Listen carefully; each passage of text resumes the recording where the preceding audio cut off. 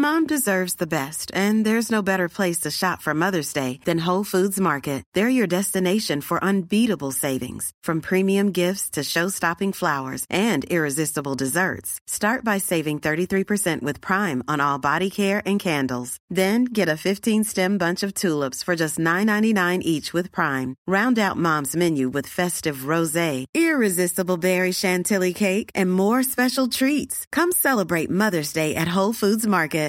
Imagine the softest sheets you've ever felt. Now imagine them getting even softer over time. That's what you'll feel with Boll & Branch's organic cotton sheets. In a recent customer survey, 96% replied that Boll & Branch sheets get softer with every wash. Start getting your best night's sleep in these sheets that get softer and softer for years to come. Try their sheets with a 30-night guarantee. Plus, get 15% off your first order at bollandbranch.com. Code BUTTERY. Exclusions apply. See site for details.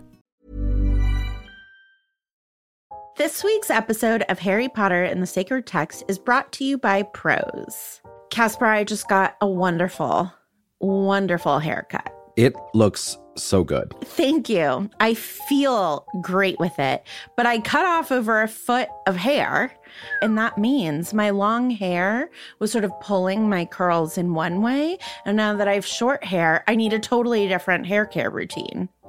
Luckily, Prose is made for people, not hair and skin types. Personalization is rooted in everything they do, from their in-depth consultation to their made-to-order model. And so I used the review and refine feature, and I was like, yes, I still want vegan hair care products. Yes, I still want to smell like a lavender field, but my hair is no longer long.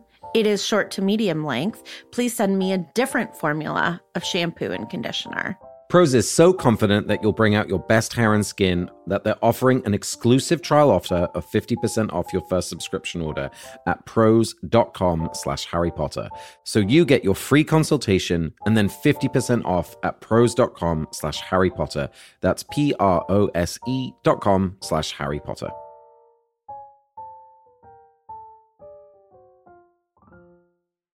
Chapter 8, The Hearing. Harry gasped. He could not help himself. The large dungeon he had entered was horribly familiar. He had not only seen it before, he had been here before. I'm Vanessa Zoltan. And I'm Casper ter Kuile. And this is Harry Potter and the Sacred Text. So, Casper, I'm so excited you're here. We have a few announcements before we jump in. We are at the end of our Patreon drive, and there are some really exciting bonuses if we hit our goal of 200 either new patrons or patrons going up a level. And so everybody go to patreon.com/Harry Potter Sacred Text now. It's not too late. And then you'll get a bonus episode, and it's going to be so charming. Please join our Patreon. It's the way in which we're able to continue the show, and we're so grateful to everyone who can join us. Absolutely. We also have a live show, October 12th, a virtual live show. It will be virtual, but Casper and I will actually be in the same apartment in New York City. So we're going to celebrate that. Yeah. You'll be Zooming in live from our kitchen table, and we'd love to have you. Woo! And there is a VIP event for patrons only after the show. Another reason to join Patreon, another reason to go to our live show. So find out more about everything at harrypottersacredtext.com.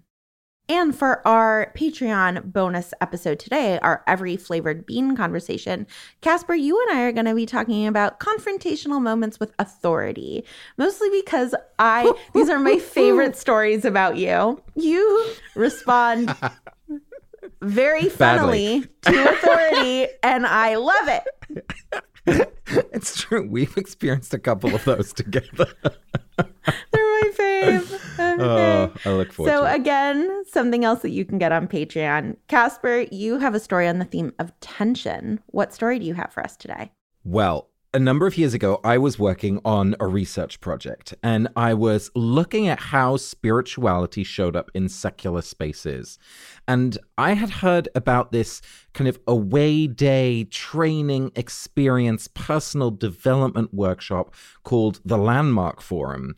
My kind of second aunt had done it and absolutely loved it.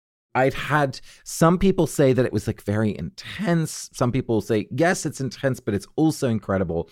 And so we thought, let's go and research it. So we got dressed in our kind of like business casual, my colleague and I, and we arrived in the glorious suburbs of Boston in Dedham, Massachusetts. And the name suggests what the vibe was. It was a corporate gray, kind of like bland office building. And yet there were these like posters of like transformation, like your life can be better. And I mean, it Eagles soaring. Exactly. Sunsets provided quite a contrast with like the broken photocopier in the hallway. And so we sat down with maybe 80 people or so, and out came this training team, these two people who are clearly going to lead us through an experience. And immediately, like the moment they walked out, the tension in the room was palpable. And it's kind of like wrestlers walking into an arena, right? Like people start clapping and hollering. And so I'm like, great, you know, it's going to start. Hooray. And they are not smiling. They don't have a spiel prepared. They just start talking, and not to the crowd, to individual people, especially in the front row. They start to like pick out people and kind of like push them on like, why are you here? And like, what's the reason you've come? And you can see people starting to squirm. Like in an audience, you expect, okay, I'm just going to receive something, right? Like this is just going to be me watching you do something. And instead, they're getting people to stand up and like tell a lot of their story in quite a vulnerable way, in a way that just keeps building the tension, because everyone else who's not speaking is like, oh boy, am I next? And I couldn't handle it. I was like, I don't want to be here. It's a Friday evening and I've got a whole weekend of this. Like, absolutely not. And so I left as soon as the first break came, because I was like, I don't want to be around this kind of tension. And I know that for some people, that tension ends up being really fruitful because it breaks open conversations that they have maybe been scared to have, but they're necessary. This program is all about helping people realize the difference between what happened and the story they tell about what happened, the story they tell themselves. And especially over time, those two things can grow quite far apart. And so, you know, I'm not saying this wasn't fruitful for some people. What I'm saying was the tension was so awful, I had to get out of there. And so my curiosity for this chapter is, when is tension productive and when is it destructive? That's what I want to look for. Oh my God. I love that question, because I do think we have a cultural aversion to conflict, especially in the US, where like politeness and niceness is considered a moral good. And I think, no, sometimes we need tension because the status quo is bad. But there are other times where, like it can be violent. And we see, I think, both kinds of tension in this chapter. And so I'm really excited because I don't think I have a unifying theory of sussing that out. And I think that we can sort of move closer on that in this chapter. I wonder if there's something about focusing on the individual, like, because that's so present in this chapter. So that's one thing I want to look for. Oh, that's really interesting. Okay. Well, let's first remind people what happens in this chapter. It is one of my favorite chapters in this book, so I'm really excited. Ooh, okay. Can you count me in, please? All right, here we go.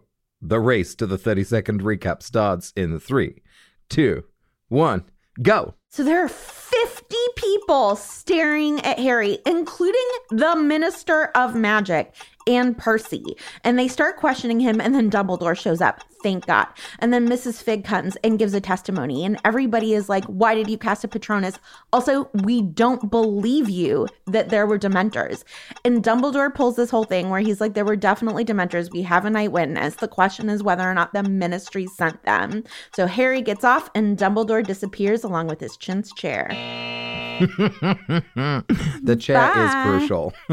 The chair is crucial. I had a great conversation with my younger stepdaughter yesterday about the power play of the chintz chair. Oh, big time. Big time power play. I will save more for my 30 seconds. Okay. On your mark, get set, go. So yes, Dumbledore and Fudge are having a big magic wand off about who knows the law better than the other. And so they keep referencing like Section B of Part 17 of the magical law of this. And Dumbledore obviously wins because he's the best. But Fudge has a secret weapon and her name is Dolores Umbridge. And rather than getting flustered and red in the face like Fudge does, Umbridge is like Dumbledore and is cool as a cucumber and is just absolutely menacing as she quizzes Harry and questions Dumbledore and twists things. And that's why she's powerful. I'm surprised.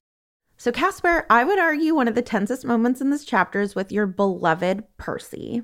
So, I know Percy is on the dark side in this chapter. But like the moment, right, Percy isn't technically doing anything overly wrong, right? He is rebelling against his parents. It's tense, but he has a job and he's choosing a side based on bad information. He's not doing anything that I judge yet. But this moment with Harry, I do kind of judge. It's really tense because Harry and Percy have these different expectations. Harry looks at Percy just like counting on making eye contact and acknowledging that they both know each other and have slept in the same house. And Percy has been Harry's prefect. And they have this long-standing, multifaceted relationship. And Percy doesn't even look at Harry. And I do think that sometimes just eye contact and a wave, even if it's in a tense moment, can break at least a relational tension. It's the kind of inversion of a normal relationship that creates tension. It's like, we all know that this is what we're supposed to do. Why is everyone doing that when we're supposed to be doing this? And I think that's what Harry's feeling with Percy. It's like, okay, I know that the rest of this situation is pretty unfamiliar, even though I've seen it in the Pensieve. I've never been here. I don't know how this works. Do I get chained up or don't I? Chains rattling. Yes, yeah, exactly. Yeah.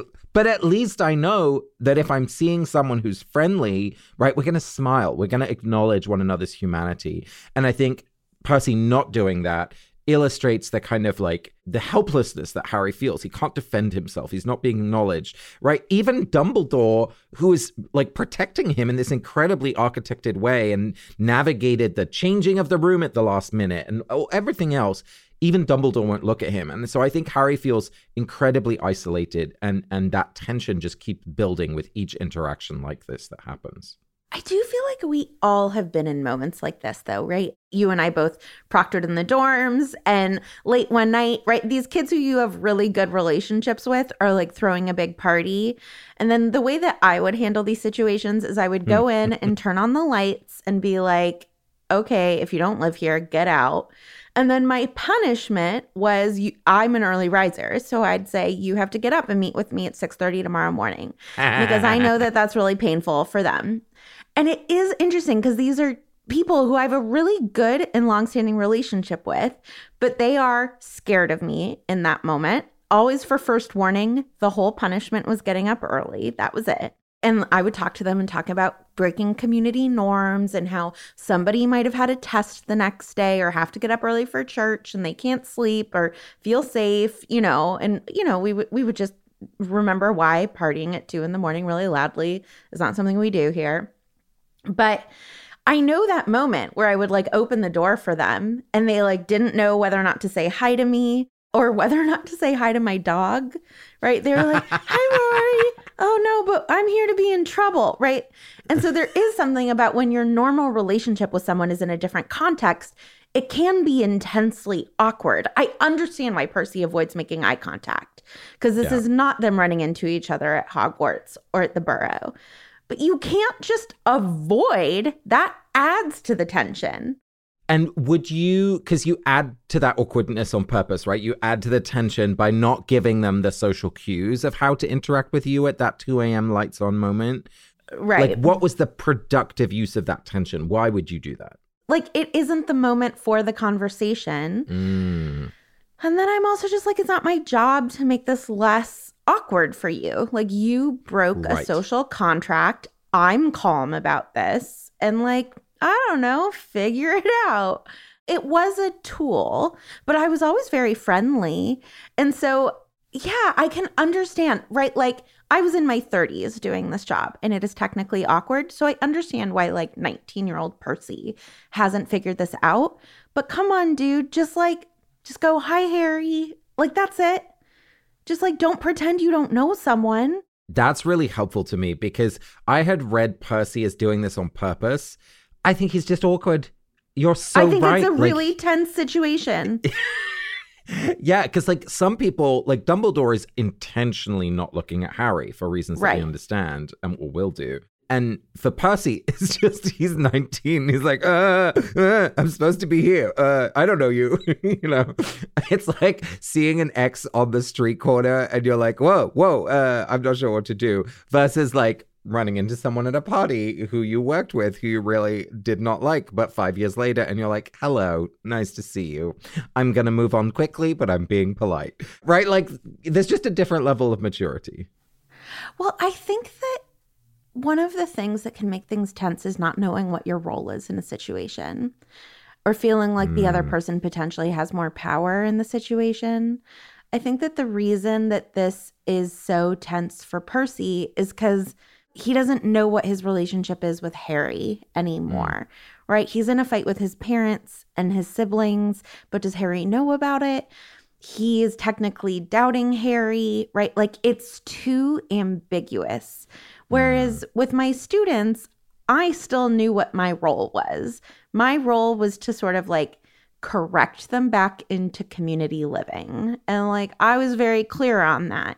And it's tense for them because they're like, I don't know what Vanessa's role is right now. Is she going to be Punisher? Is she going to be like chill about this? Right. And so I actually think if they knew objectively that I was mad, then right, they'd be scared, but it wouldn't be tense.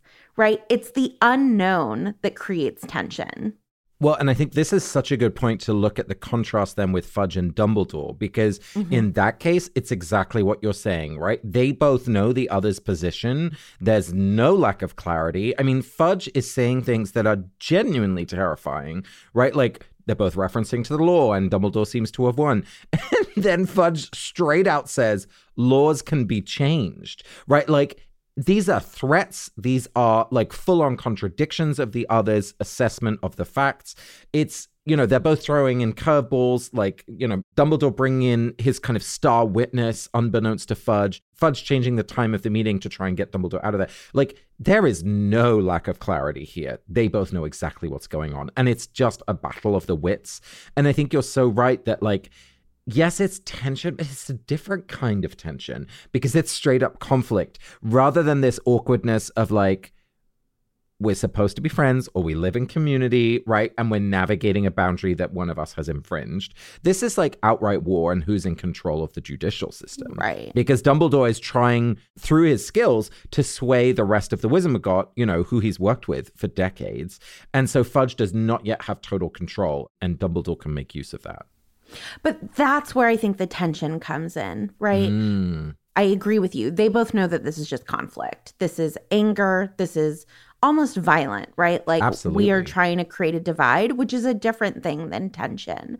But I think what is tense is the performance of it, is the fact that technically they are both supposed to be on the side of truth. They are both supposed to be on the side of the law. They are supposed to be working together by playing different roles, but they are supposed to be working together in order to come up with a solution that is truthful. And so in theory, Fudge should be open to the fact that there were Dementors in Little Whinging. And technically, Dumbledore is supposed to be open to the fact that Harry has overstepped, but they're not. And I think that it's the unspoken that is making it tense. I love that. Yeah, and this kind of audience role, because we see a lot of like chattering in the background and people being swayed and, ooh, that's an interesting thought. And I hadn't thought about this kind of, you know, faces being made behind Fudge. That's really interesting because it makes me think about how even just within the general story, right, we have these moments of intense conflict where the narrative takes us, but there's always this background, whether it's Hogwarts or whether it's the society of the Wizarding World, where the tension increases even when people themselves are not directly in the conflict. And so just the impact of of especially violent conflict, of course, has on the tension of everyone else. And frankly, what that does also just to people's like bodies, right? Like Harry feels sick as he sits in the chair. His heart constricts his throat. There's all of this impact of tension that otherwise we might not see on the page.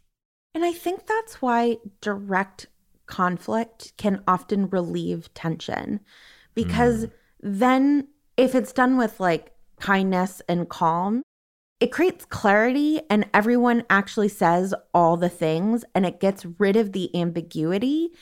Yep. And then, right, we can get onto the same page. So if someone hurts my feelings, I'm walking around being tense around them, right? Like, why would they do that? That was so disrespectful. And then I'm giving off a vibe of not trusting them. And then they're like, oh no, what's going on with her, right?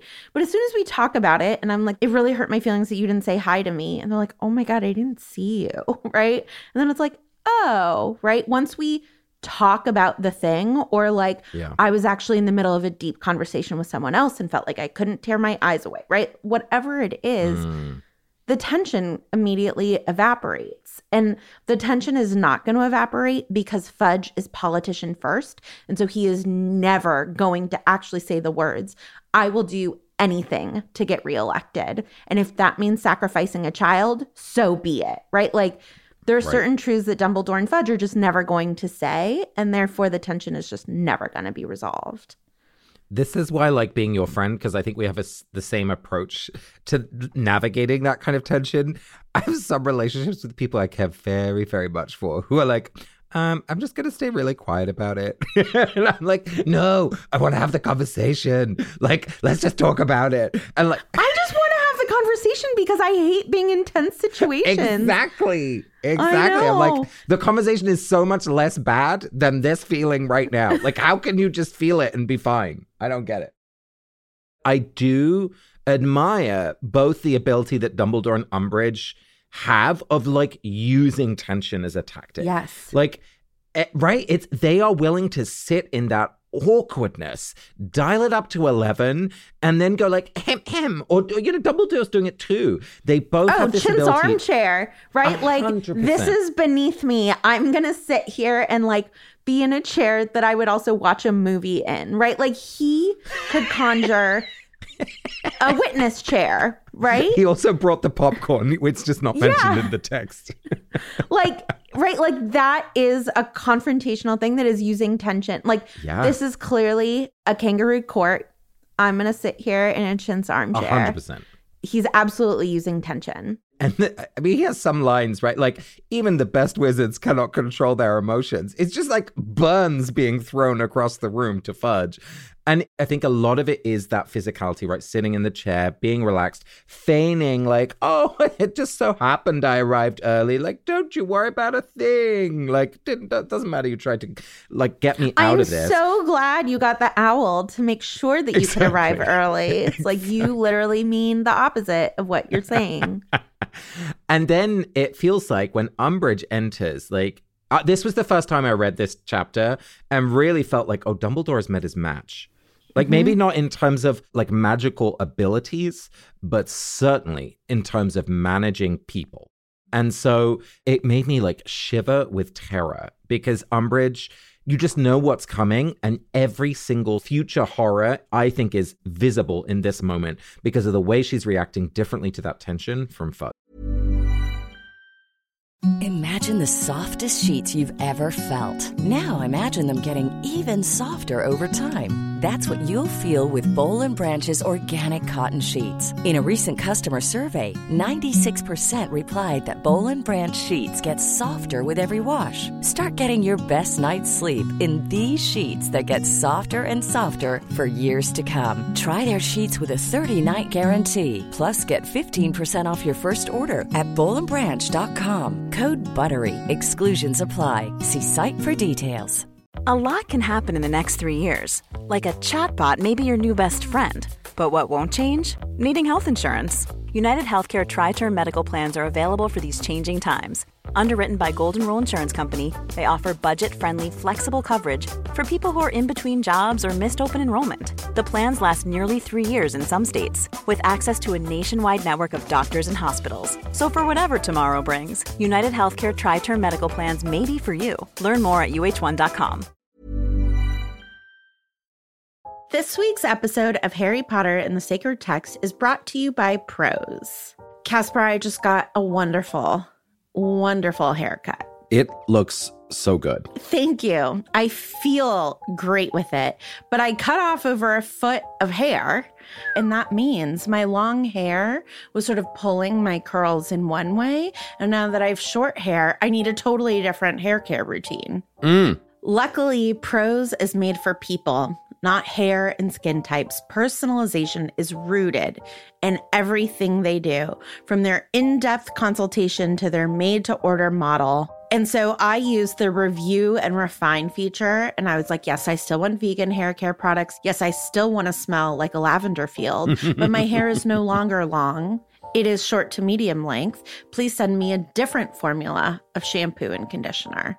Prose is so confident that you'll bring out your best hair and skin that they're offering an exclusive trial offer of 50% off your first subscription order at prose.com/Harry Potter. So you get your free consultation and then 50% off at prose.com/Harry Potter.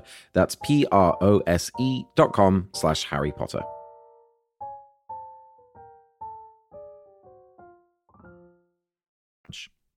But what's so interesting both about Umbridge and Dumbledore is I don't think either of them feel tense. I think because they both have a clarity of purpose and they know exactly what their agendas are, there's a tremendous amount of calm for both of them. I think everybody else finds this very tension-filled because they're like, I don't know what's going on here. Dumbledore is sitting here technically as head of the school, but he won't look at Harry, and this is really weird, and he's being very confrontational. And Umbridge is technically supposed to be about the truth, but she instead is playing innocent and is like, you couldn't possibly be accusing us of sending Dementors, which she was the one that sent the Dementor. She knows this is true. And so they both have such clarity of purpose that I don't think it's tense for either of them. Wow. I am genuinely gobsmacked. I'm like, how?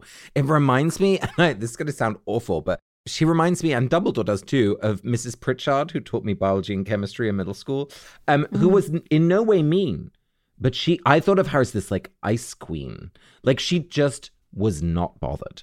And that meant that like she was never frazzled and she was very clear about the rules. And if you broke it even 1 inch, you were out of the classroom, blah, blah, blah, blah, blah. So that after 2 weeks, that was the best behaved class of the day because maybe it was exactly what you're saying. She was really clear, not so much maybe about the purpose here, but about the boundaries and about the rules and about who was in charge. Like there was just no negotiating with her in terms of who was in charge. That's really interesting that clarity can undo tension. Right. Like, I think that's why it wasn't tense for me with my students. I knew my job was to nudge people back to the norms of community living. It was tense for them because they didn't have clarity as to what the meeting was. I do think clarity of purpose can make an otherwise tense situation, like, just lose all tension. And of course, the fact that you'd done that a number of times. Like, and this takes me back to Percy. This is the first time Percy is in this situation. So he's feeling that tension and looking away from Harry. Dumbledore's done this 100 times. Even Umbridge has been in this situation hundreds of times. And so for them, it's not awkward, right? There is no tension. So for Dumbledore, looking away is tactical. For Percy, it comes out of that tension, that awkwardness.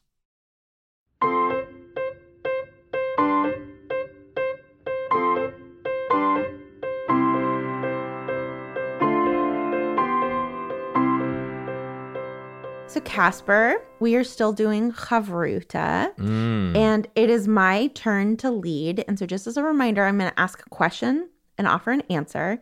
You will then also offer an answer, and then you'll offer a question and an answer, and I'll offer an answer. And that's it. We're going to look closely at the text. And so my question for you is Mrs. Fig lying in this scene? Or is she speaking the way of the court? Is she speaking a language of absolutes? So here's the context. So Mrs. Fig comes in. Mrs. Fig is a squib. And so she does not have the magical ability to see Dementors. However, she is 100% sure that there were Dementors in Little Wing Jing. Like, she's 100% sure. She experienced it. And so Dumbledore brings her in as a witness to the Wizengamot to corroborate Harry's story. And what she says is, right, like, there were Dementors. I saw them. And then it's very clear to Harry that Mrs. Fig is not capable of seeing Dementors because she starts describing them in a very textbook way. And what Harry says is, right, like, it's clear she's seen like pictures of them, like drawings of them, but she has not seen them. But what I would like to say is that she is not lying. She is 100% sure that Dementors were there. She experienced it. And yet she also knows that the court is not going to take her experiences in her body seriously. So she is creating a sense of a physical manifestation of a feeling, which is the only way that the court can hear what she's saying. And I think one of the things that I've learned over time is not just that it's important to communicate, but that it's important to communicate in a way that other people can hear, right? Like, if I were to communicate to a 1-year-old, like, look, it's unreasonable that you're crying. Your mom left the room, but she's going to be back in a minute, right? Like, that is not helpful. What is helpful is like picking them up and hugging them, or like saying, oh, mommy's going to come back through that door in just 1 minute, right? Like, we have to communicate in a way that people can hear. And I think that a court can only hear in certain ways, right? And I think that Mrs. Fig is speaking that language, but she is also perjuring herself. I'm curious what you think about this. I love this reading because there's another moment in the text where I feel like we see this happen, where Fudge is grilling Fig and says, that's what you saw? And she answers, that's what happened. And to me, that is such a great example of kind of, you know, what you might call witness coaching, right? Like, Dumbledore's clearly prepped her extremely well. But she is navigating that thin line of telling the truth, right? That's what happened is a true statement. If she had answered, yes, that's what I saw, that would have not been true because, as you say, it's highly unlikely that she was actually seeing them. But she felt them. She knows her own experience. She knows what happened. So that's a really, really interesting question. Is she lying? I mean, she literally says things that are untrue, right? That is true. What is it? You know, tell me what you saw when you saw a Dementor. And she's like, oh, it was a hooded figure. And right. I mean, I guess maybe she technically is not saying, and I saw it in a textbook. Exactly. She's describing, right? She's saying, what do they look like? She's not saying, what did you see? So it's a very thin line. But I wonder, does she feel like she has to pretend that she can see them, right? Because otherwise she would feel discredited in some way in front of the rest of the court. What if she had come in and said, look, I can't see them, but this is what I felt? Because her description of what it felt like is undeniably real, right? Like, that Harry immediately recognizes as someone who's encountered a Dementor too. But don't you think Fudge would say, well, you're not 100% sure you didn't see them? It's about reasonable doubt. And so that's why I think ultimately she and Dumbledore have come up with this plan. And, you know, it just about works. So do you think that this is a lie? Do you know what I'm going to say is I think the context of the conversation also shapes what is a lie and what is not. Exactly. You know what I mean? Yeah. Here's what I'll say is she is telling the truth and she is being extremely intentional and strategic about how to answer questions. She is never intentionally telling falsehoods. Oh, I disagree. Oh, I think she is intentionally avoiding answering the question as to whether or not she saw a Dementor. Yes. She says squibs can see Dementors. Like, she is, maybe there is, I don't know. I love your point that maybe there is one squib in the world who can see Dementors. And she's like, squibs can see Dementors, but my great distant aunt told me that she could, and who am I to question her? Exactly. That kind of thing. Oh, but I just really do think that lying, it like depends on the context. I don't know. Like, I think it's really important to not tell your 6-year-old that you're like worried about the bills. And so if they're like, what are you worried about? You're like, oh, work, right? Like rain. Yeah. Right? Like I don't think that that's lying. I think that Right. that is like speaking in a way that is appropriate in the context. But okay, what question do you have in conversation with my question? I wonder, does the rest of the Wizengamot know what's happening and therefore vote with, Dumbledore's argument and the evidence that Fig is presenting? Or do they really think this is a legitimate conversation? Because I think there are signs on both sides, right? Like, I do too. And what I'm confused by is how the hell anyone would not realize what is going on, right? Like, they have to be so naive, at least from what we've been reading in the text. They have to be so naive not to realize. But I wonder if there is such deep trust in the institutions and the power dynamics are so real. I mean, they've seen Dumbledore get thrown off the Wizengamot, so maybe they're Right. like, maybe I'm next, right? So do you think this is a legitimate trial to the rest of the kind of jury judge team? I think we're split down the middle. I know that's a fudge, but I think there's some people who really know the politics and some people who are genuinely like, this boy is a menace to society if this is true. And so we need to judge him by the letter of the law. Yeah, I think that that's exactly right. And I also think that institutions require a level of performance of like, if I start behaving as if the law doesn't matter, then the law will matter less, right? And it's something that, I really believe in prison abolition, but that doesn't mean that I don't believe in consequences. I just believe that our prison system is completely inhumane. And yet I will say, I really have found a lot of comfort in the fact that January 6th insurrectionists have been getting their day in court and been found guilty, right? Because that was a day in which a group of people were acting like laws didn't matter. And I don't like all of our laws at all, but I want to live in a world in which we are trying to make those laws better. And speeding matters, like, that our laws are here to protect our liberties and create a sense of safety. And so I love that some people's answer to a day in which laws didn't matter is no laws really matter. And I think a lot of those people also know that like laws are arbitrary. The thing I would just add, I think that you're right that it's split down the middle. And I think a lot of times people are performing that something matters, right, as an act of resistance. And so I think that someone like Amelia Bones knows that there is tension in this room and knows it's nonsense that Dumbledore has been kicked off the court and knows that Fudge has a political agenda and yet is behaving as if none of that is true as a strategy to hopefully make it not true. And I think that it is a reasonable strategy at this point. It will become an insufficient strategy, but I think that this is like a considered point of view that she's engaging in. There is no perfect yes or perfect no. It's always somewhere in between in this context. Yeah. Thank you so much for this chavruta, Casper. It was lovely. Thank you. Great question. Mom deserves better than a drugstore card. This Mother's Day, surprise her with a truly special personalized card from Moonpig. Add your favorite photos, a heartfelt message, and we'll even mail it for you the same day, all for just $5. From mom to grandma, we have something to celebrate every mom in your life. Every mom deserves a Moonpig card. Get 50% off your first card at moonpig.com. Moonpig.com.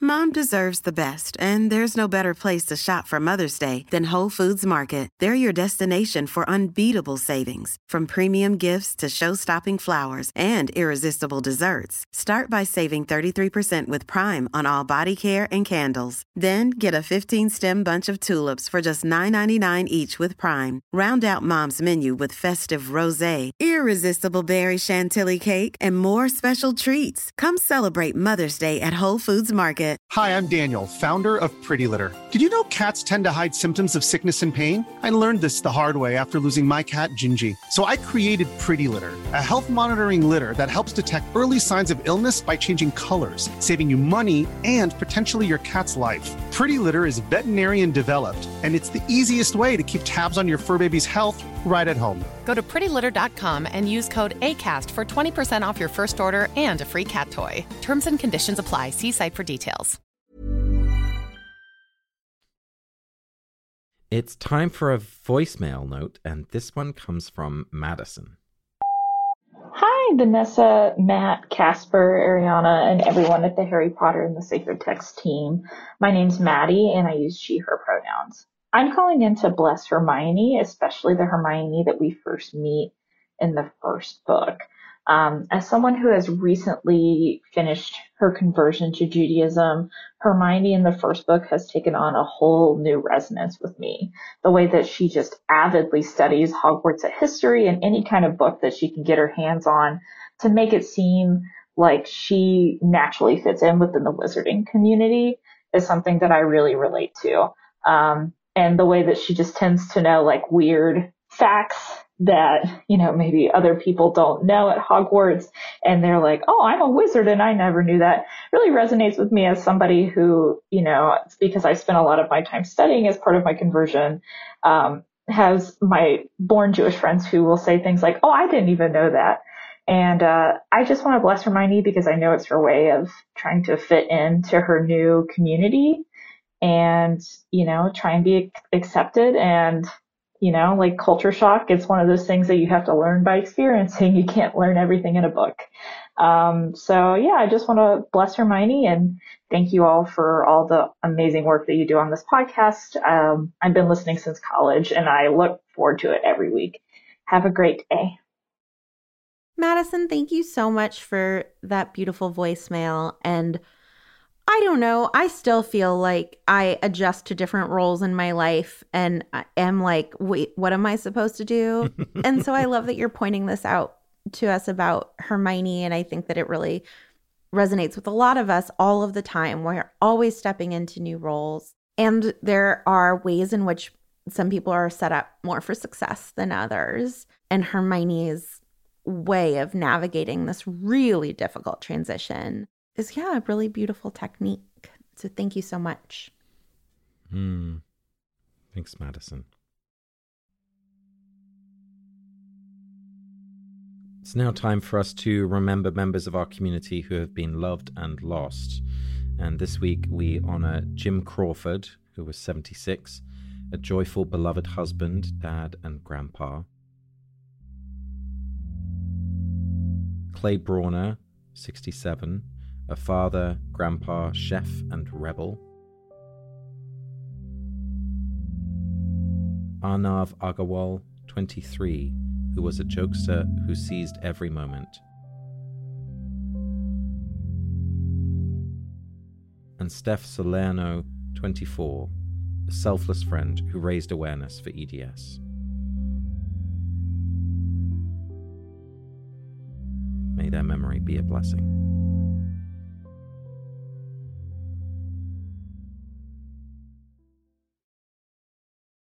Casper, it is now time for us to offer blessings for characters in the chapter, and I would like to bless Harry. His whole life hangs in the balance, and he is just being used as a pawn, right? Like, this is not about Harry. This is about what Harry symbolizes, and this is about whether or not the Ministry of Magic is going to keep trying to protect people from Voldemort or fall into this false sense that Voldemort isn't rising and Dumbledore is using Harry as a pawn. And for this kid, it's just about whether or not he's going to get to go back to Hogwarts, which is, I mean, it's his whole life. It is his whole life.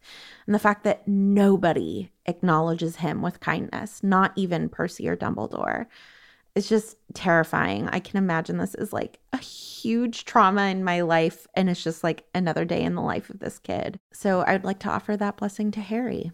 Who would you like to bless this week? Well, our conversation makes me want to bless the logistics staff in the ministry who wants to come in and be told, hey, the thing that you'd prepared for that starts at 10:30 is now happening at 9. You need to get everything printed. You need to move the chairs. You need to get these invitations out. Get them early, but not too early to Dumbledore. Just like everything that comes from on high without explanation that impacts my life and the perfect plan that I made for the event I'm organizing. I just feel like so many people have to deal with that kind of BS. So my blessing is for folks who actually make things run, who get unexplained, unhelpful diktats from above that everything suddenly has to be done differently. So a blessing for them. Amen. Next week, we are going to be reading Book 5, Chapter 9, The Woes of Mrs. Weasley, through the theme of intimacy. And wonderful Matt Potts will be back. You can join me, Casper, and Ariana on a Harry Potter and the Prisoner of Azkaban pilgrimage next year. Woo-hoo! Sign up now by going to notsorryworks.com and clicking on Common Ground Pilgrimages. And please join our Patreon or go up a level. We have a few days. We are almost at our goal. Go to patreon.com/Harry Potter Sacred Text. This was a Not Sorry production. We are a feminist production company. Our executive producer is Caitlin Hoffmeister, and we have been edited and produced by the wonderful AJ Uramas. Our music is by Ivan Paisau and Nick Bowl, and we are distributed by Acast. This week's voicemail came from Madison. Thank you, Madison. And thanks also to Lara Glass, Ariana Nedelman, Julia Argy, Margaret H. Willison, Nikki Zoltan, Hannah Rehak, Courtney Brown, Matt Potts, Stephanie Paulsell, and everyone who sent in their names of their loved ones. And also to you, Vanessa. Thanks. I'm glad you're here. Thank you.